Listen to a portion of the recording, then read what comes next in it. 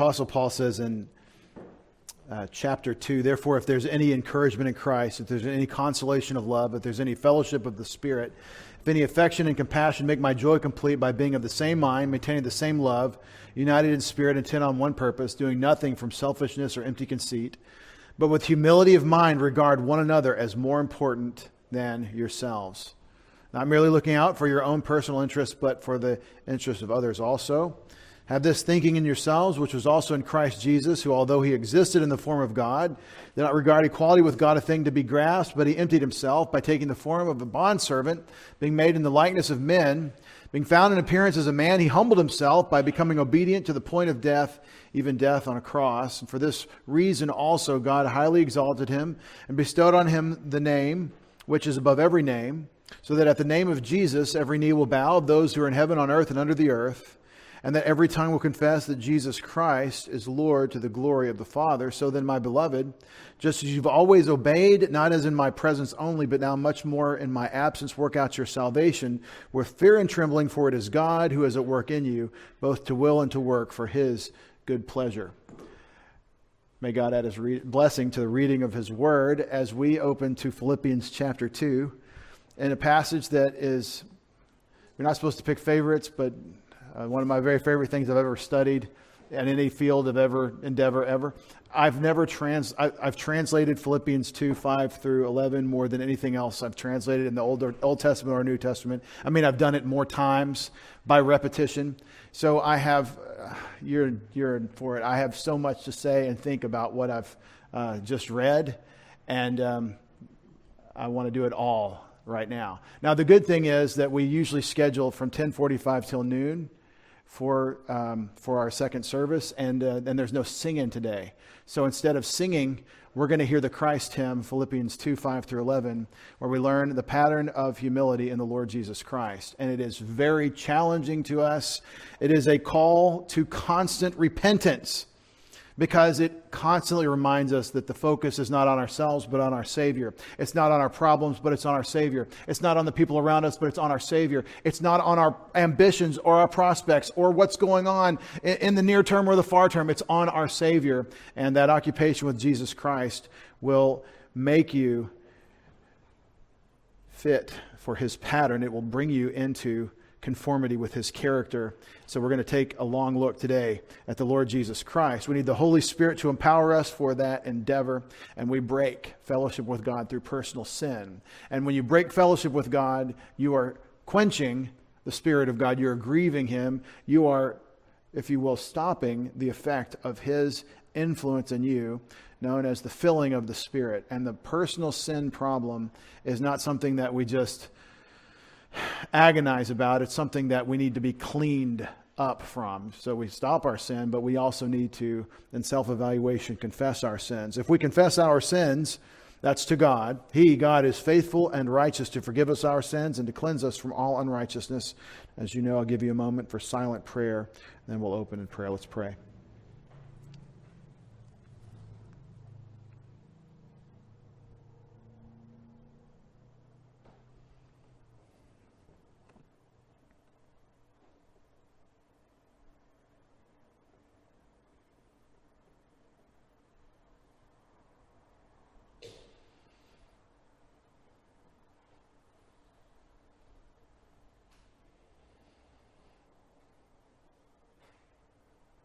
Our Father in heaven, we begin with gratitude and praise.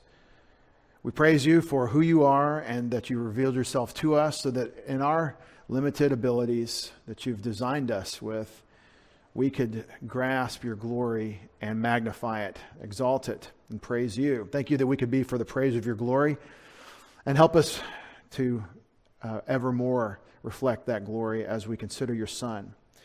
Father, we want to be what you want us to be, nothing less. If ever there can be nothing more, and we ask it in Jesus' name. Amen. Today is a sermon about humility, and my favorite sermons about humility always have some sort of story where the speaker does a self-own. That's where you tell on yourself. Those of you who don't know about self-own, as the kids say today, where you tell a story on yourself in some sort of ridiculous self-deprecating humor, where at the end everyone's crying about how funny it is that the pastor is such an idiot. So let's get to it. The first time I ever got lost, well, I used to get lost in the woods around my house all the time as a kid. We had woods in Longview, Texas, especially around the creek ditch system that was the drainage in our little neighborhood. There were all kinds of forests and woods around, and so I would go out there and explore. And we were never scared about getting lost because we knew the roads, that probably 100 acres of woods. That's right, 100 acres. Anyway, that's Winnie the Pooh. We would go and get lost in the woods, and then I would hear the ram's horn that my grandpa had given my mother that told me it was time to come home. No kidding. What's that sound? So I got to go, guys. And I think home's back that way.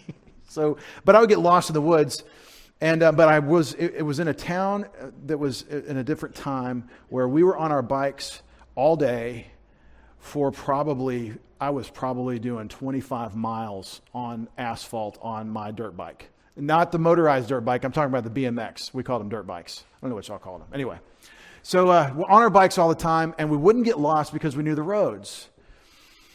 And I had this map in my mind of my neighborhood, and then we went to see my grandparents one time. I had a skateboard. I wasn't a trick skateboard guy. I just liked to ride it because I thought that was fun, and if I tried to do tricks, I would fall down and hurt myself.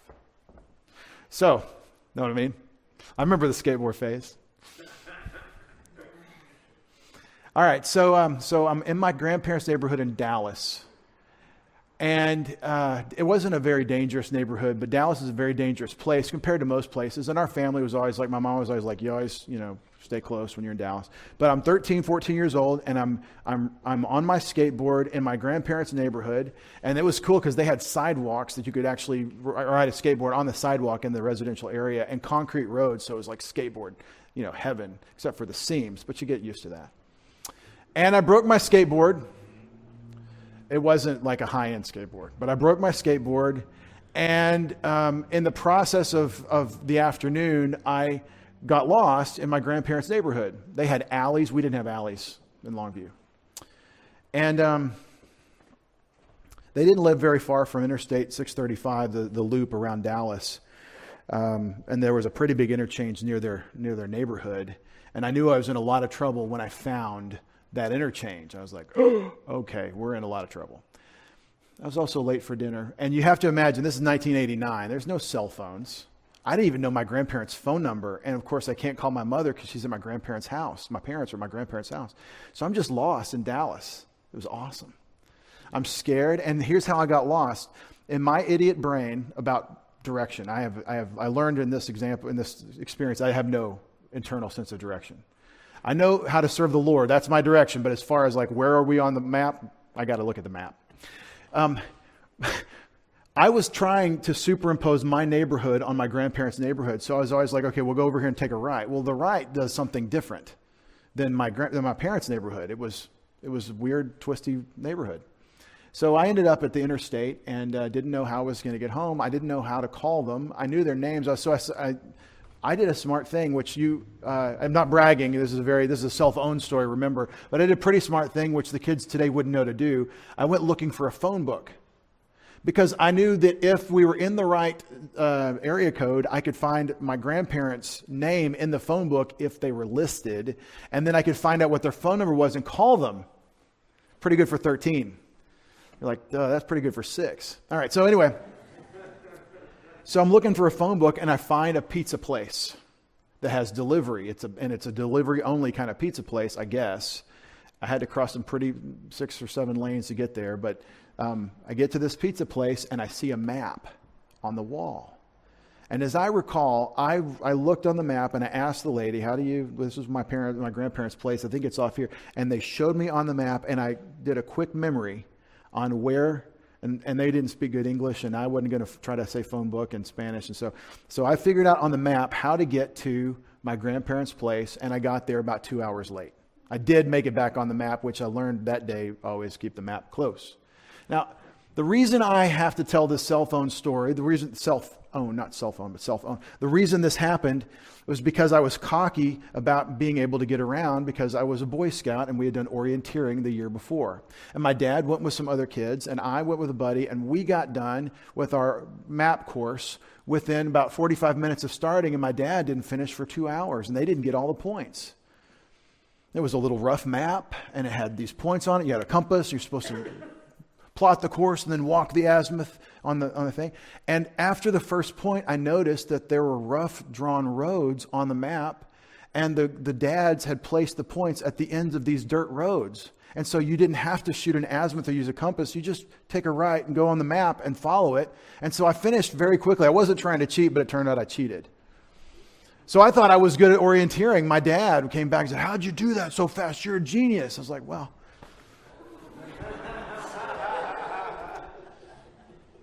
a year later, I'm lost in Dallas. I get there. I get back to, you think I ever got to ride my skateboard at my grandparents' house again? We fixed it.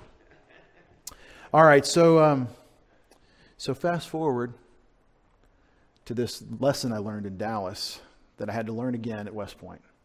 Sophomore year, summer, the second summer at West Point before my sophomore year, we're in infantry training and we have to go do land navigation. When I've got a buddy, I'm actually pretty good at it. When I'm by myself, I get lost, and I'm lost for like 3 hours. And now it's like this emergency because they've lost a cadet, and there's so much money involved in recruiting these guys. And it's such a big threat that if you lose one of these 19-year-olds or 20-year-olds or whatever that are clueless. And I got lost in the woods in the Hudson Highlands and found a road and walked it. And finally somebody came on a Humvee because there was a search party looking for me. And that was probably the most humiliating moment of my educational career, period. When I got back to the unit, my squad leader, who was a very wonderful, very sweet, very beautiful young lady who was a year ahead of me, when I got there, she was like a mom who had lost one of her children. There were tears. It was humiliating. This was infantry summer, and I was lost. I had a map, I had a compass, I was lost. And I repented of any sense that I would ever be able to find my way without being very careful with the map and compass. I don't know how many times in our early marriage that Krista would, on the phone, because we had cell phones now, she would end up calling her parents, "We're late because David's lost." I mean, No, I'm sorry. She wouldn't say that. She wouldn't say that. Of course, she wouldn't say that to my in-laws. She would say, "We're lost." And so as soon as GPSs came out, there was a GPS module you could plug into a laptop before they had them in the car. Before they had the Garmin's, there was a GPS. You could install software on a laptop and then put it in a USB connection to your computer. We're talking 2003. Now, they had expensive ones, but this was a cheap way. And I navigated all around Dallas when I was in seminary with that thing until I got a GPS. But now fast forward a little bit further from my West Point days to 2004. We're going to go to Iraq, and I've got a mortar platoon. And it's not fun and games. It's not being late to dinner. It's life and death if you're not in the right place at the right time. And I know I've got this weakness. I know I'm not good at it. And I've learned enough to tell the guys, okay, this is something that my brain doesn't do, but I can use the tools, but it takes extra time, so we really have to watch close. And thankfully, they did not use that to my disadvantage and play tricks on me. So I am going to Iraq. I'm trying to get equipment that's going to get the things that I'll need, that I'll have for my personal equipment that'll make me successful over there. I went to Walmart and bought a cheapo laptop, the most important purchase I made for the war, because I used it constantly, and the stuff the Army had was all secondhand and broken. So I had my own laptop, and I really did a lot of work on that year in Iraq. But I also bought a Garmin eTrex Venture, which is a little handheld, looked like your cell phone, a little handheld 2 AA battery GPS device. Now, the Army GPS is 20 years obsolete. It's this big clunky thing. It's got batteries you can never find because they've got these really ridiculous Pentagon, purchased batteries. You can't ever find them because people hoard them. Then they're empty. The batteries are discharged from being hoarded. And so the plugger, they called it, this big giant, big GPS thing. I never learned to use it because I went through the training on it. I was like, oh, Lord, I'm going to get lost just trying to use this thing. So I got my little Garmin, and somebody said, well, the military maps are different than the civilian, and that's just a civilian device, so you're not really going to have a good tracking with the Garmin. And I said, have you tested that? Well, no, but that's what they say. Well, I took my Garmin with me to Iraq. And because I had this weakness, because I knew I wasn't good at it, because I knew that I had to do my very best, the first thing I do when I get there is put my batteries in, and it's Kuwait, and I try to get a signal to my GPS. And it's telling me within 10 meters of my position from over there. And I guess the civilian band satellite stuff is working fine here in Kuwait. Well, here's the interesting thing about Kuwait. It doesn't matter if you have the map, because it's all just a tan piece of paper with lines on it. That's Kuwait. It's just a tan piece of paper. There's no terrain features. The terrain features all change. It's sand dunes. So basically, if you have to, let's say, lead a convoy of your soldiers, that's a bunch of trucks or tracks rolling together at night from where you are to where you're supposed to go, 15 or 20 miles away, in the dark with no road lights. Their only lights are the camps throughout the desert that along this highway system that has multiple branches. If you have to do that and you're relying on a map and compass, you are in trouble. If you're doing it from the top of a vehicle that's metal and you have a magnetic compass, you're in a lot of trouble. But if you have a Garmin eTrex Venture, $119, the best $119 I ever spent, then you can drive straight from this camp to this camp in Kuwait without any problems and not get lost. And that's what happened. We navigated. I took 25 vehicles from one camp to another. And here's the interesting comparison story. My friend, who had a great sense of direction, was the scout guy. He took a wrong turn and almost ended up in Iran that same night with his convoy of vehicles as they're trying to move from the port to the deployment line. And it was, it happens all the time. People get lost in Kuwait. So I knew I was weak here. I cheated. I bought the device that would solve my problem in case it was life or death, because you don't want to risk it. And I was able to be successful. Well, this is still true.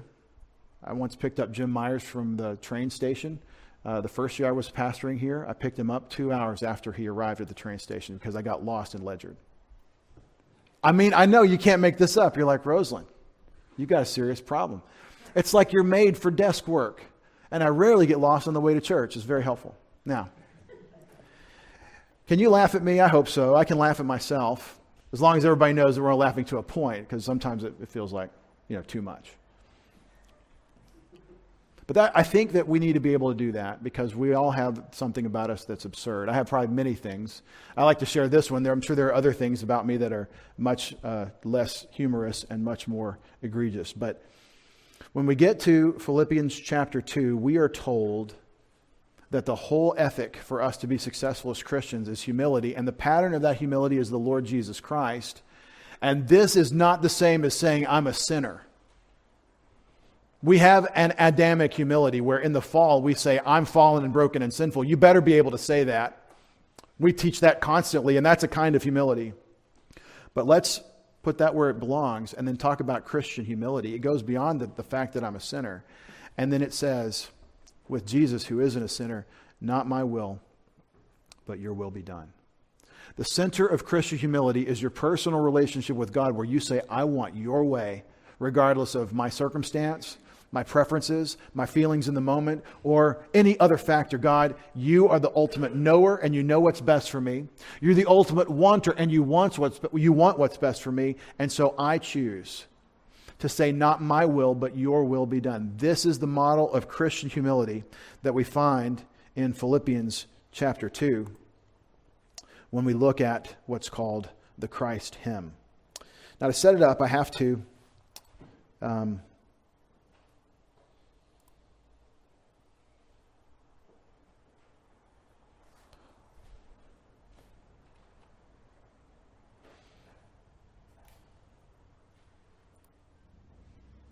there we go. I have to read verses really 1 through 4 for you to understand why the pattern of Jesus is brought forth. Because in verse 5, Paul says, have this attitude in yourselves, which was also in Christ Jesus. The command is a hard command for us to hear in Philippians 2:4. He says, do nothing motivated by selfish ambition, by vain glory. Let me pull it up there. Do nothing motivated by selfish ambition or vain glory, but with humble mindedness one another regarding as more important than yourselves. That's the Greek. With humble mindedness, as you think of the other person as more important than yourself. Not each of you looking out for your own interests, but also each the interests of the others. In other words, don't just look out for what your interests are, what you need, but you're also looking out for the interests of others. This move from thought about self to thought about others. My illustration was meant to make you laugh at me. Nobody cried. We have to work on that illustration. I've got a recent getting lost story in the woods in another place. And it's a little bit too racy at this point. It involves firearms and police and stuff. But maybe I'll punt and tell you later. But the reason I told you this is because there is an accepting in yourselves what your limitations are. As I think Dirty Harry in Sudden Impact said, a man's got to know his limitations. It's good advice. But knowing my limitations, now the question is, how am I going to be perceived by others? You're around a bunch of armor people and cavalry people. Their whole life is knowing where they are on the map without looking. I'm the guy with my face in the map. Are we here? Is this where we're supposed to be like, come on, quit spazzing? You lose face. It's embarrassing. What are you doing with that GPS? I'm not getting lost.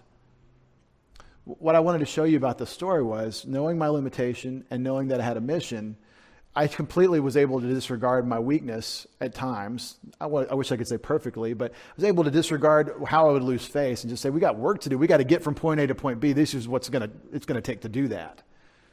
And so I was actually, in God's providence, I was successful because I had a mission and I made up for my weakness in whatever way I could. I think that if we consider ourselves on mission, it would solve a lot of our problems about ourselves. You can't be looking down while you're driving. You cannot be focused on you while you're focused on the Lord and what He wants for you. And this is why these Christians that are so solid and mature and advancing and on mission, why Paul gives them this heavy teaching on humility. Because disregard of self and interest of Christ on what He wants, that's the whole key to success. That's the whole attitude we have to adopt. So he says this hard statement, you're humble toward one another and you don't think of yourself, you think of the other. And then he goes into what we call the Christ hymn. And I have a detailed look. I probably should give you the detailed look. I didn't know if I was going to do that. We adjust on the fly. In my English Bible, in verse 5, it says, have this attitude. But in the majority of manuscripts, it says, have this attitude, or go on thinking this in you, which was also in Christ Jesus. The explanatory conjunction, this word for, in my English, translated from this word gar.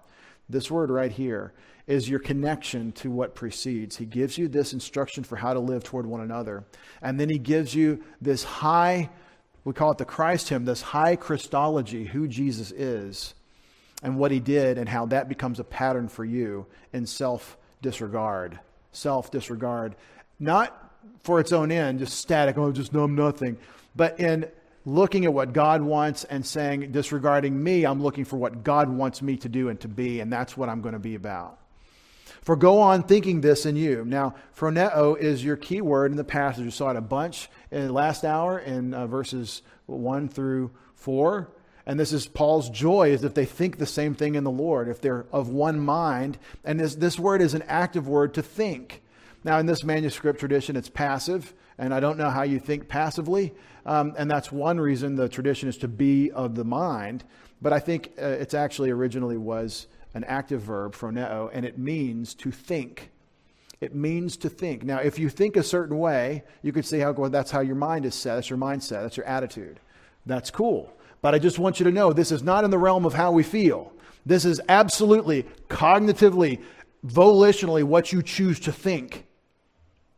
And that is the difference between the Bible and American Christendom in my personal observation and critique. Christendom today is a feeling of godliness or a feeling of closeness toward God or a feeling of worshipfulness and just feeling what the world calls love, which is a kind of love and affection. And I believe we need that. And I think that's part of the Christian life. But it's not the focus and it's not the way you get there. The way you will experience Christian joy is you will think God's thoughts after him and he will bring this response. And that is an experience that you cannot have unless you do the first thing and think God's thoughts. So he takes you to thought. He doesn't say you're going to automatically be so affectionate toward one another that you feel like putting yourself out and inconveniencing yourself for the other. He doesn't say that. He's not like that. He doesn't think that way. The Apostle Paul says, think this in yourselves, which was also in Christ. And the outcome of that mindset with its accompanying actions is eternal glory. Watch where this pattern takes you. We don't just read through verse 8 and stop at the death of the cross. We keep going to the glory that comes only to Jesus Christ. And that is our pattern. Go on thinking this in you, which was also in Christ Jesus, who although being in the form of God, did not regard it as something to be grasped, what? The status of being equal to God. We'll clean that up in a second. But he emptied himself by taking the form of a slave, by becoming in the appearance of mankind. And after he was found in the likeness of man, he humbled himself by becoming obedient to the point of death of the cross. This is my translation after a lot of agony over the years on this very difficult hymn. One of my favorite Greek professors, a man by the name of Dr. Buste Fanning, recently the retired department chair of New Testament studies at Dallas Seminary, very important grammarian on the aspect of the Greek verb in his specialization. And his grammar on verbal aspect in Greek is probably the best on the topic. And he's the guy that has been holding the line for generation on the indicative mood having time inherent in it. Like the present tense implies present time in the indicative. All the grammarians for the last 20 years have been saying, no, there's no time for it. I mean, you're like, what is that? It's okay. If you don't track all the grammar stuff, I'm just saying this guy's an important, this beloved professor has been a very important, and I took everything I could from him the time I had at Dallas. And I ran into him at a conference where he was giving a paper on this. And it was a conference where you could go to a lot of different things at the same slot. And I saw he was giving a paper on the Christ hymn in Philippians 2. And so I made sure to arrange my day around seeing that. In Providence, they had an ETS meeting, I think, and he gave this paper. And he said something that really gave me peace about all the work I'd done on Philippians 2, 5 through 11. He said, no grammarian is certain about exactly how to relate these participles to these verbs. It's very challenging, and that's why it's universally considered a poem. This passage is considered a song or a hymn that they were singing, and Paul incorporated it into his writing. It reminds us that there's a lot going on in the prophetic teaching of the early church that we have echoes of in the written scriptures. But before there was a Bible, there were prophets going around speaking forth the word of God. And there was art being generated, and perhaps this is some of it. Let me show you some of the features here. Let's get this. For, in explanation of the prior command to disregard self and concern for others, as you're really concerning yourself for God's account on the other, okay? It's really, you go to God first before you go to people. Before you concern yourself for people, you concern yourself for God, your first love, and then God says, here's what I want you to do toward people. And so now you're on mission. That's the mission. Remember that. It's not just the mission is the people. The mission is pleasing God, who tells you, here's what I want you to do with people. Remember that. Don't lose your first love. 4, go on thinking, present imperative, an ongoing responsibility. This is your mindset. This is what you and I are supposed to be sticking to, and we hold ourselves to it. And here's the deal with really high standards. Remember what I've said, and I'll say it a million times. There are 2 things you can do with high standards. You can say, here's my standard, and then I don't meet it, because we fall short of high standards, and then we change the standard because, that was a little bit much, a little too lofty a goal. So I'll be mostly selfless, but not like Jesus. Come on, we're not crazy here, which is American Christendom. Or I will say, here's the standard, it doesn't change, and I do or do not rise to the standard, and when I don't, I change my thinking and go back to the standard. It's not legalism, it's God's way for you. And when God gives you a command, remember, He's the best wanter. He wants better than you want for you. He's the best knower. He knows what's best for you. When He says, here's what I want for you to do, it's the very best and highest and greatest that you could ever imagine. So humbling yourself under the mighty hand of God is the very best for you. Remember this. 1 Peter 5, 6, and 7. But you go on thinking this in you, which was also in Christ Jesus. So now Jesus is the pattern for the ethic, for the attitude that gives you Christian unity, where we're disregarding self, concerning ourselves for one another, and therefore building a strong net that God uses to catch many fish. Go on thinking this in you, which was also in Christ Jesus. And here's what we know about Jesus. Although being in the form of God, the word to key in on form is morphe. That's the word form. And it's been suggested that by those that don't believe in the deity of Christ, that Jesus is of the same essence as the Father. Right there it says form. He's in the form of God. He's not really God the Son, but He's the Son of God, so He looks like Him. He's in God's form so that you see what God would be like, but He's really just a human. So the denial of the deity of Christ, actually, this word in Greek, as the Greeks would use it, is a very strong insistence on the actual essence of Christ being the essence of God, that He is divine. Let me read some really dry lexical stuff here. Morphe, this word form, rarely refers to the external appearance as opposed to the essence. See, when the Greek says form, think we're Greek. It's the Greek world and Greek thought and Greek form. If you know anything about philosophy and history of philosophy, form, very Plato, okay? We're not Platonic here, but the idea of form. You can see their form, but you're talking about the essence of the person. That's what they're saying. The understanding of morphe as essential being possibly points to Gnosticism, where morphe and eikon are synonyms, but Gnosticism had as little influence on Philippians 2, 6 through 11 as did the Greek magical papyri. We have all kinds of competing literature using this language, is what they're saying, in defense of the historic Christian faith. Morphe is, in Philippians 2:6, refers not to any changeable exterior form, but the specific form on which identity and status depend. Here's what I'm trying to say. If you say morphe in Greek and you mean the essence, it's like saying name in Hebrew and you mean the person. Name, as the Hebrew idiom, is about the person of God.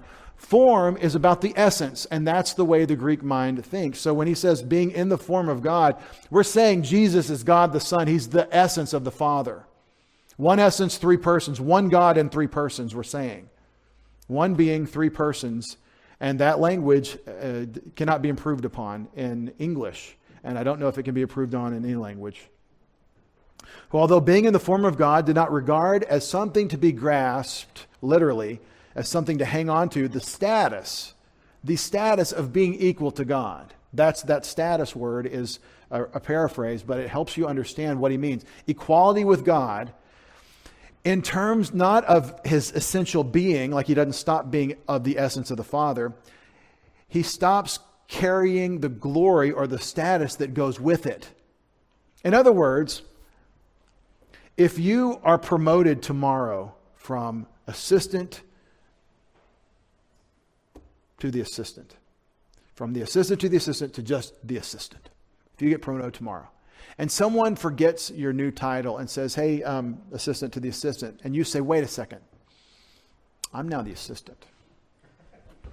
I've waited 6 years for this promotion. It's 35 cents an hour. It means a lot to me, whatever it is. If you get a promotion and someone demotes you because they forget, sometimes we get a little bit sensitive about that. Wait a second. Did you just call me second lieutenant? That's first lieutenant. Actually, nobody in the Army does that. Everybody's lieutenant. Did you just call me major? I'm a lieutenant colonel. Sorry, sir. Done you as major for the last 2 years. Now you're lieutenant colonel. The idea is that you have a status that you rightfully can claim, but you don't care. By the way, back to the army. The best officers were those that you wanted to follow regardless of their rank. It wasn't like the rank didn't matter. One of the most amazing people I ever worked for was a major. And I'm shocked that his career ended. He didn't command divisions. But it's not about clinging to your proper respect. We do this. We get hung up on, well, I will be treated with proper respect. Jesus did not insist on the right that he had as being of the essence of the Father. He didn't consider it something to hang on to. And so you can let go of your insistence on your proper respect as well. But he emptied himself, kenao. The doctrine of kenosis, if you say that language in some circles, kenosis, the emptying of Christ, to some people it means that he stopped being God. In some sort of heretical Gnosticism. You can't be God and stop being God. God is God. So this doesn't mean that he emptied himself of his deity. It means that he emptied himself of his claim on being treated as deity. He emptied himself of his glory. The expression of deity. Maybe that's subtle, but I don't think it's that subtle. But this is your pattern. Emptying self is saying it's not about me. It's about what Dad wants. God the Father, what he has for me. He emptied himself. How? By taking the form of a slave. By the way, I think I understand how the participles work for the first time after 20 years of working on this. I think I understand how they work. Although in the form of God, he didn't regard as something to be grasped the status of being equal to God, but rather he emptied himself by taking the form of a slave. Also, by becoming in the likeness of mankind. Genomai, to become. And so my Bible translates it being made, because we don't say you become in the likeness, you say being made in the likeness. But this is his birth. This is the incarnation. So understand what we're saying is God the Son from eternity past became human, and this is the doctrine of the incarnation, the taking on of flesh. What we're saying is the one that created mankind with the view to becoming one of us in his original eternity past design. That's what we're talking about when we say God became flesh and God lived among us. He emptied himself by taking the form of a slave, appositional participle, by becoming in the likeness of mankind.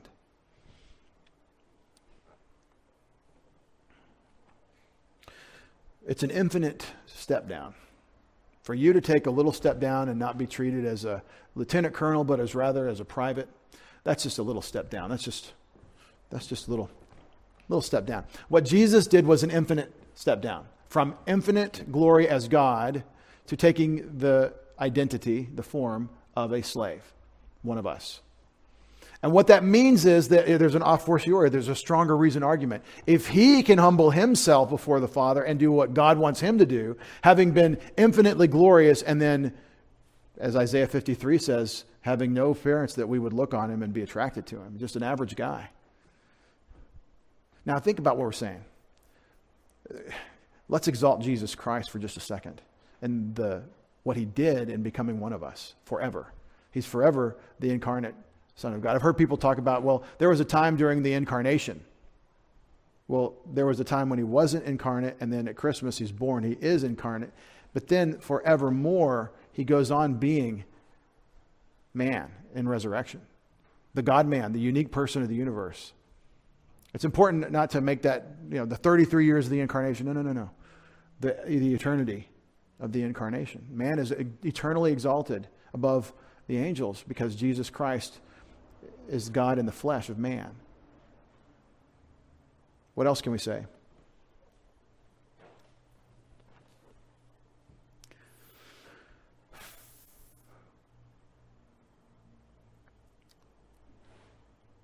This gets into your self-image. I've told you the 3 questions you can ask and answer. There's probably 7 questions now I think about it, but we'll take 3. But if you answer these 3 questions, you can solve any problem. Who is God? Who am I? And what is God going to do with me? The theology question, the anthropology question, and the eschatology question, right? You got to figure in, what does God want me to do? And that's the mission question, right? What has God already done? That's the salvation question. There's all kinds of things we could throw into this. I'm working on it. Eventually, it'll probably be 15 things questions, but let's just take the three. Who is God, who is man, and what is God going to do with? When we ask the question, who is man or who am I? You've got to bring Philippians 2, 6, 7 into that. You've got to think about the fact that Jesus Christ, God, took on flesh for you, to save you, to have a relationship with you, to bring you forever to be with him. Words can't express what honor we owe him, what glory we owe him for what he's done for us. So I won't try. He emptied himself by taking the form of a slave, by becoming in the likeness of mankind. And after, I think this is a temporal participle, after being found in the likeness of man, he humbled himself, main verb. He humbled himself by, another participle, by becoming obedient to the point of death, the death of the cross. After he was found in the likeness of man, we celebrate Christmas. Well, Good Friday came. He humbled himself by becoming obedient to the point of death. So he humbled himself means to place under, to place oneself under. That's what humble, the idea of tapenao is, to put under. But how did he humble himself? By becoming obedient to the point of death. This is when Jesus says several times, not as I will, let your will be done. That's what we mean by Christian humility, is that God, the ultimate knower and wanter, gets to be the decider, and I piggyback my will onto his. God, what you want, have it. Have your way. And that's our prayer life. That's all of Paul's prayers. That's how Jesus taught us to pray. Pray for God's will. He humbled himself by becoming obedient to the point of death, the death of the cross. Not as I will, but your will be done, is the Matthew 26 agony about what this involved. Then Jesus came with them, Matthew 26:36, to a place called Gethsemane. He said to his disciples, sit here while I go over there and pray. He took with him Peter and the two sons of Zebedee, James and John, and began to be grieved and distressed. And he said to them, my soul is deeply grieved to the point of death. Remain here and keep watch with me. And he went a little beyond them, fell on his face and prayed, saying, my Father, if it is possible, let this cup of his suffering that was imminent, let this cup of the cross, the death for our sins, let it pass from me, yet not as I will, but as you will. And he came to the disciples, found them sleeping, and said to Peter, so you men could not keep watch with me for 1 hour? Keep watching and praying that you may not enter into temptation. The spirit is willing, but the flesh is weak. And we know that night Peter went into temptation. He was afraid of what the people would do with him when Jesus was arrested, and he denied him 3 times. This is what he's talking about. And he went again a second time and prayed, saying, my Father, if this cannot pass away unless I drink it, your will be done. Again he came and found them sleeping, for their eyes were heavy, and he left them again, went away and prayed a third time, saying the same thing once more. And then he came to the disciples and said to them, are you still sleeping and resting? Behold, the hour is at hand, and the Son of Man is being betrayed into the hands of sinners. Get up, let us be going. Behold, the one who betrays me is at hand. Now, if the disciples had prayed for the Lord Jesus, his closest associates had encouraged him and prayed for him while he was agonizing in Gethsemane, it wouldn't have taken anything away from his suffering for us on the cross.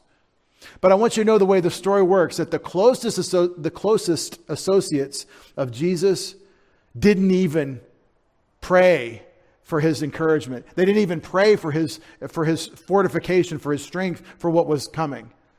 He asked them to, and they were asleep. He lifted the whole thing on his own. The prayer preparation and the cross work. He did it all for you and for me. He humbled himself by becoming obedient to the point of death, the death of the cross. Now, this is the gospel told from the perspective of Jesus and what it meant for him to do it the way this is described. It's the sacrifice of going from the glory of God from eternity past to the flesh of man with our weaknesses, not our sinfulness, but our weaknesses. And finally, the suffering at the cross, which is indescribable and covered in darkness on Golgotha. So we'll have a sense of Psalm 22 as he cries out, my God, why have you forsaken me? But we don't see it. We can't imagine what is happening at the cross. This is the gospel told from the perspective of Jesus as your example. You who have died to sin and risen with Christ because you believed in Jesus as your Savior, who have his righteousness imputed to you at the moment of faith alone in Christ and your justification, you now look at Jesus who did this salvation work for you as your example for how you will live. Not as I will, but your will be done. This is Christian humility. The humility that says I'm a sinner is true, and you need to say that. You're broken, you're flawed, you have your hang-ups, it's related to your sinful nature, and you really can't trust your feelings because there's a real strong connection between your flesh and your feelings. You have to think God's thoughts, and he brings other feelings. That's one aspect of Christian humility, but what we're talking about here is for someone sinless who never did anything wrong and is willing to be crushed for the will of the Father. That's Christian humility in our example. That's what we're supposed to be. For this reason also, it's good to read fast. You do that on your own. Let's read slow together. What is the reason? For this reason also does not look forward. It's about to say something forward. But the cause he's talking about has already been stated. It's in verse 8. For this reason also that Jesus humbled himself by becoming obedient to the point of the death of the cross, that he said, God, I will go to the cross on your agenda, on your plan. Because he was willing to humble himself before his Father all the way to the obedience of the cross, for that reason also, watch the pattern, we're not done. God highly exalted him. Get the connection. The pattern of Jesus is not just suffering for the Father's plan. It is suffering in the Father's plan with maximum exaltation as an effect, as a consequence. And that cause effect is very strongly presented by Paul in his language. For this reason also, God highly exalted him and granted, the word charis in a verb, granted to him a name above every name. So that the name of Jesus, every knee will bow, in heaven, on earth, and under the earth. Every tongue will confess that Jesus Christ is Lord to the glory of the Father. So in his humanity, notice the language, in the name of Jesus, this is the humanity. He wasn't Jesus before he was born of the Virgin. On what we call Christmas, when Jesus is born and she names him Yeshua, which we have nowhere stated in the New Testament, which is written in Greek, it's Jesus in Greek, and that means it doesn't matter. The translation of names, transliteration, isn't really a problem. We can call him Jesus, it's fine.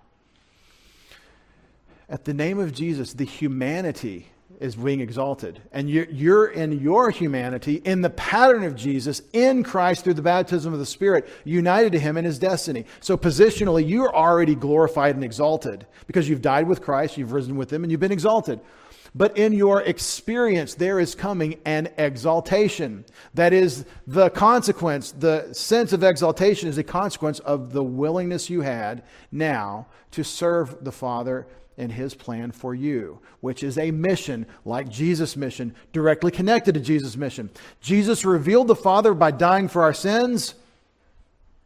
We reveal the Father by telling others of Jesus and being persecuted for it. As we've already read in Philippians, Paul is suffering for the ministry of the gospel. That's the only reason he suffers. This is your pattern. I mentioned it before, but I want to read it to you.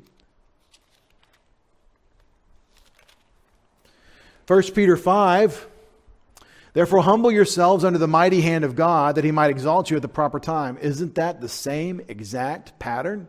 For this reason also, God exalted him. That's how it works. Romans 8:16 says that we are going to be fellow heirs with Christ if indeed we suffer with him, so we may be exalted with him. That's the pattern. It isn't just the bitter, it's also the sweet. And you got to go through the bitter to get to the sweet, and that's the pattern. And why is that the pattern? I don't know. I think it goes to the ultimate purpose of man in creation and history.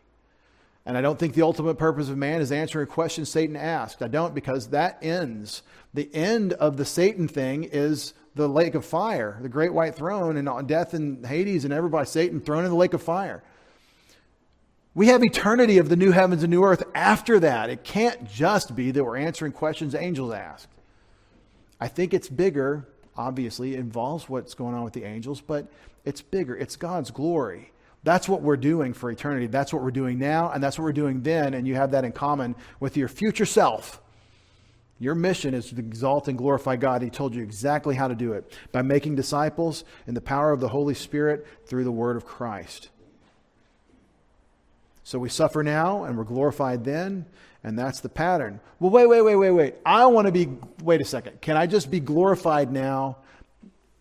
Cool it on the suffering part, and then I'm in Christ, so I'll be glorified then. Let's do that. Welcome to American Christendom.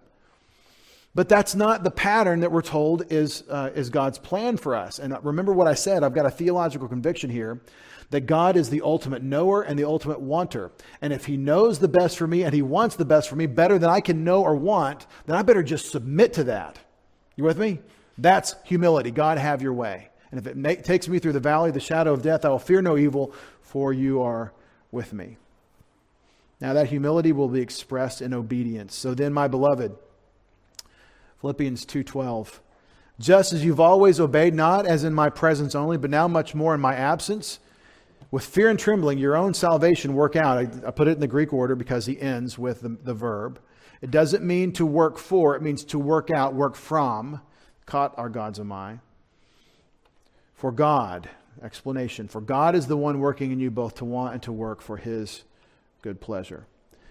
So if you take the pattern of Jesus, remember how we started. Let's recap real quick, put it all together. I'm always doing that. I know that I filled the cup up and some of you are like, the cup's too full, it's overflowing.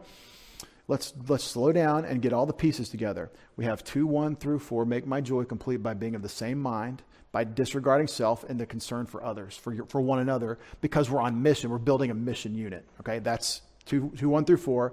With Jesus as your pattern, think this in yourselves, which was in Christ, in 2:5. And then the great Christ hymn, which we just had, Jesus submitting himself to the Father all the way to the death of the cross so that God would exalt him and glorify him forever. That's our pattern. Okay, you with me? I mean, that's not that complicated, but that's what we've just worked through. Now, what do I do with that? So then, what shall we do? Don't look in the mirror of the word and then walk away and forget what kind of person you are.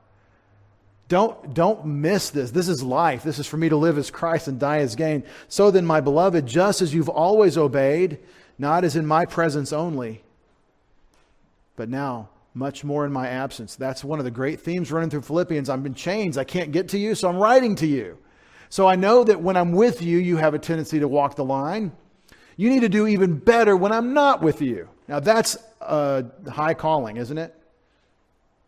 I mean, I comb my hair if I think someone's going to see me more than if I don't, right? But Paul's saying God's always with you. God always sees. He's always looking. And so his opinion matters much more. I tried to get to this a minute ago. If Jesus Christ is the ultimate personality of the human race, the ultimate celebrity, the ultimate exalted one, and you have him, then it really doesn't matter who else knows your name. It really can't matter. And in fact, as the other babies in the playpen of this human race get to know you and you gain fame, it actually detracts in your thinking from the fact that Jesus knows you. That you are known by the ultimate celebrity. Have to do it. Y'all ever see the 1957 Elvis concert? I think it was 57, 50, the black leather, 56? Was it? Oh, he was almost done by then. Okay, 68. Remember, it's amazing. Beautiful guy, just amazing what this guy was able to do. You know, destroying the culture. I'm sorry. That was, don't hiss. I love Elvis. And Jesus loves him more, and he's in heaven with the Lord. All right. He really is. He's not here. So 68, right? He's got this concert. Did you ever see this thing? It's amazing what the girls are doing in this concert.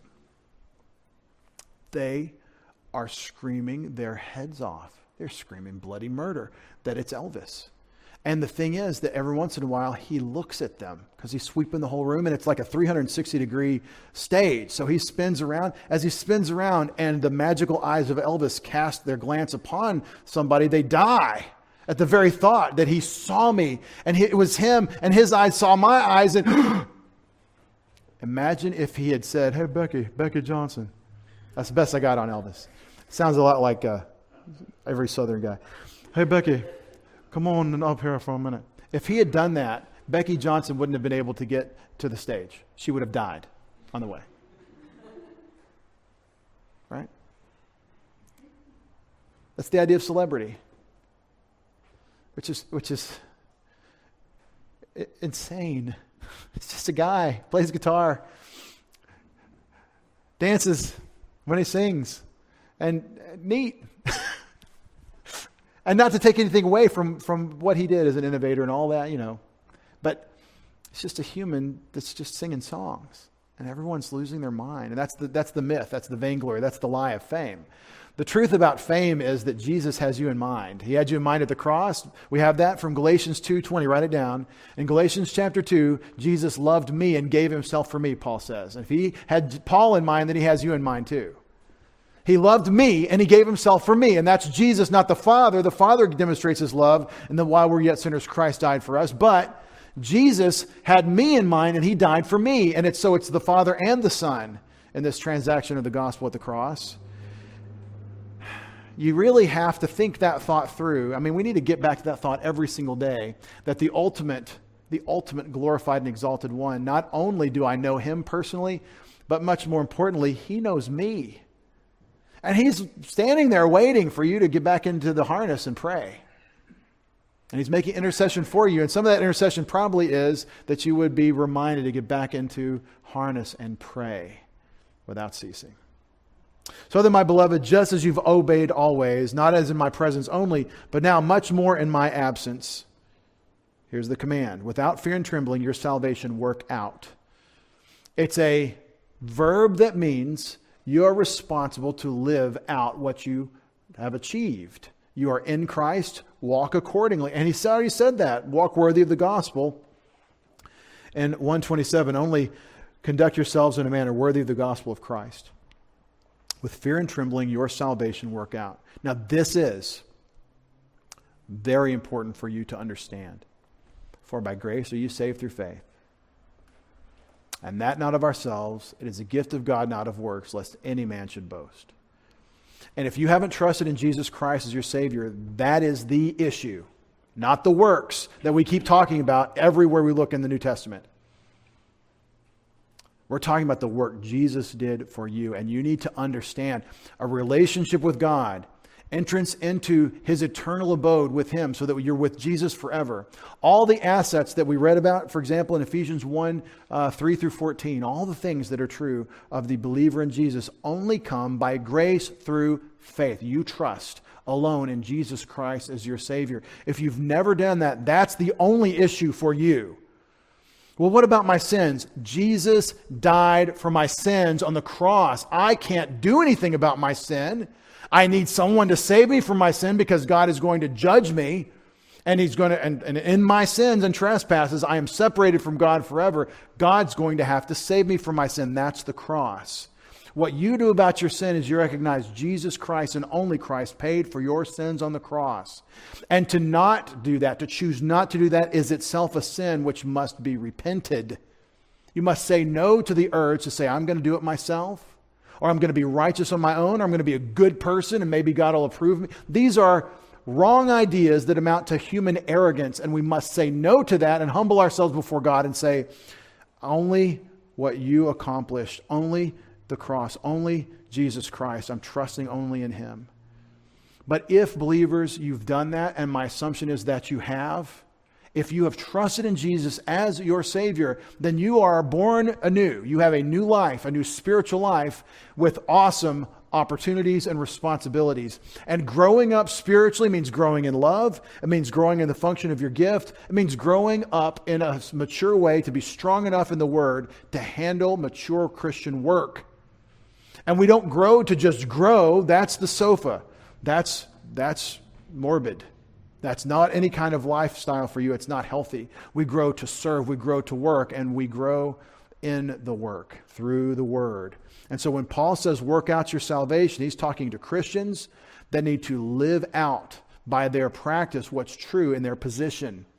You're in Christ, so walk worthy of your calling. For God is the one working in you. I believe this is a reference to the work of the Father through the Holy Spirit resident in you. God the Holy Spirit lives in you for this purpose. How did I know that? How did I know the reason the Spirit was given was for the mission? Because I've read Luke chapter 24 and Acts chapter 1. And the reason Jesus promised the gift of the Father, that he would send the Holy Spirit, was so that they could be his witnesses. You got to go back to the origin. Why did he give us the Spirit? Also, we'd be aristocratic spiritually. Fine. If you understand that aristocracy carries heavy work that he wants you to do. For God is the one working in you, both to theleo, to want, and to work, ergozomai, for his good pleasure. God is the worker in you who is working the wanting and the doing. That's what that means. Well, I don't experience a lot of wanting. Okay, there's your prayer life. God, help me want it. I trust in what you've said. You've promised me here in your word that you are working in me to want and to do. Well, I don't feel the want. Can you help me with that? Friends, for the car to drive, you have to put it in gear. And there's something about wanting that involves choosing. What kind of life do you want? I want the best possible life. It's right here. Choose it. And that's why he says, work out. He commands it. It's a command of the Scriptures.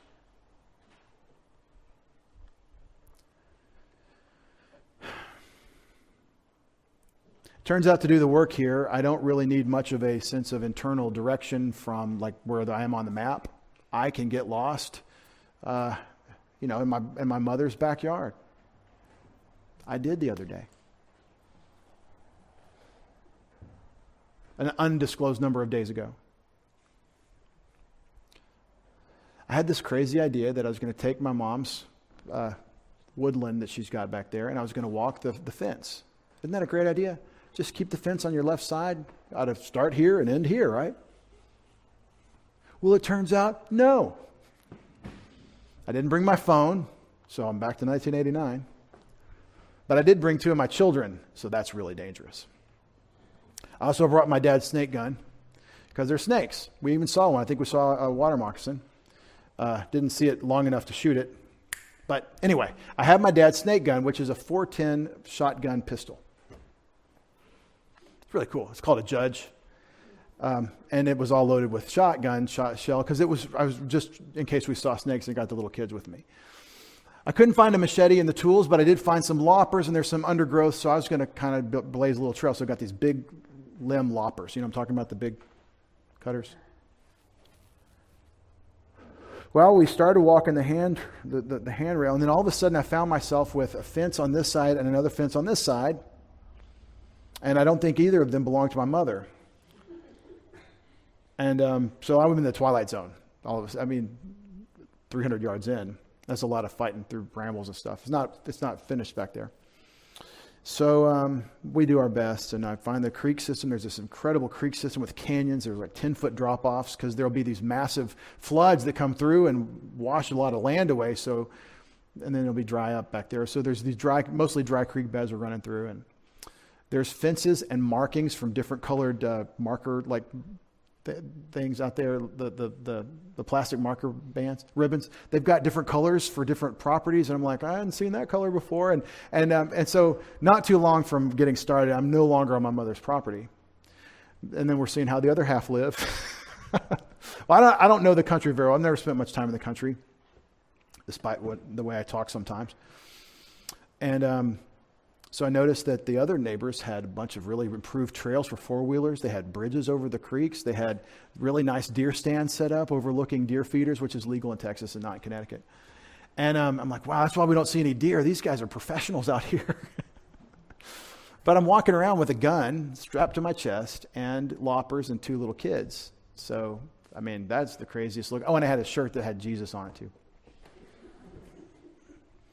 So at one point, we walked knowingly in front of a game camera. You know what that is? It's an automatic camera that takes pictures of whatever walks in front of it in case a deer walks by. So at that point, I'm like, well, we better put the pistol in the back waistband so that nobody, because we're trespassing at this point. I'm just trying to get my kids, home. So we end up going, I hear the road sounds of the high traffic tires, high speed tires. So we end up cutting to the road, and that puts me through the front yard of this family whose property I've been, admiring in my little personal survey of their land. I end up walking to the road, and we're on the street by street travel. We're half mile from my mom's house at this point. It was great. The 6-year-old did fantastic. Like, Daddy, next time let's bring the map.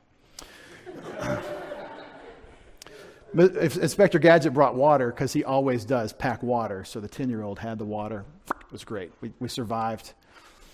Get home. We're not really late for dinner. Getting better, right?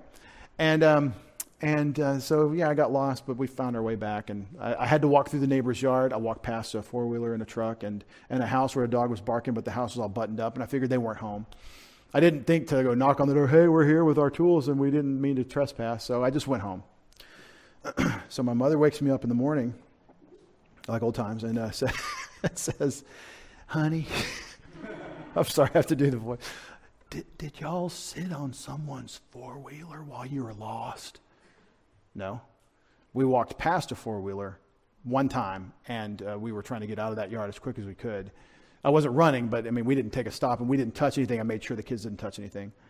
Well, so the neighbors thought you were trying to steal their 4-wheeler with bolt cutters because you had loppers. And so they posted your picture with the gun on your chest on Facebook. And they called the Hunt County Sheriff and asked if they would come out and see about this trespass. Yeah, I'll take that coffee now. God has a way of humbling us every single day of our lives. Well, in the same telling of the story, said, but the neighbor that we know, our friend, who's on Facebook with this community. My mom's kind of a newcomer to the neighborhood. She didn't know everybody. Her neighbor said, no, I've met this one neighbor. Got on Facebook immediately and said, no, he's a pastor. That's a good man. His mom's land is right by yours, and he got lost, I'm sure, on the land, and don't call the sheriff. And so she called the sheriff back and took the picture off Facebook, which I want to get a screenshot. Maybe, if it's flattering. I don't know if the picture's flattering. It sounds like it's pretty menacing with my Jesus shirt and my pistol and my... Now that's called a self-own right there. It's good to laugh at ourselves, but it's more important for us to figure out what life is about. What are we doing here? What are we here for? That's the message of the Christ hymn. Not just the truth about Jesus and his incarnation, but how that applies to you. Paul teaches it as an application. You take on this pattern and you find your significance. With our heads bowed and our eyes closed. Father, there's no one to look to but your Son. There's no great shepherd but the Lord Jesus. There's no one with a plan for what we're going to do but your Son with his great commission and your Spirit with the power of that work. There's no great empire for us to build. There's no great work for us to do but the work that you have prepared beforehand that we would walk in. God, put us to work. You're the Lord of the harvest, Father, and we will always ask you to send workers into your harvest. They say 3% of the people in this county believe the Bible is the Word of God, which means that there are a lot of people here that don't know your Son. Whether you use us to introduce them to Jesus Christ or you use other means, Father, we pray for them. We pray for their souls, for their eternal life, and for your glory through them, their willingness, their willing participation in your glory, not as a consequence of your wrath. We read in 2 Peter 3, Father, that you're not willing that any should perish, but that all come to repentance. Father, we ask for New London County. We ask for our brothers and sisters that are not on mission, but they are Christians. We ask for ourselves that you would remind us daily of this mindset. Change us, Father, through your word as we consider your Son. Let us let go of ourselves, of our claims to competence or glory or or ambition or any of these things, and let us wholly be consumed by your interests, which equips us to do your work. Father, we pray for those who don't know Christ here in the hearing of my voice. Let them consider him who died for their sins and loved them. We ask in Jesus' name. Amen.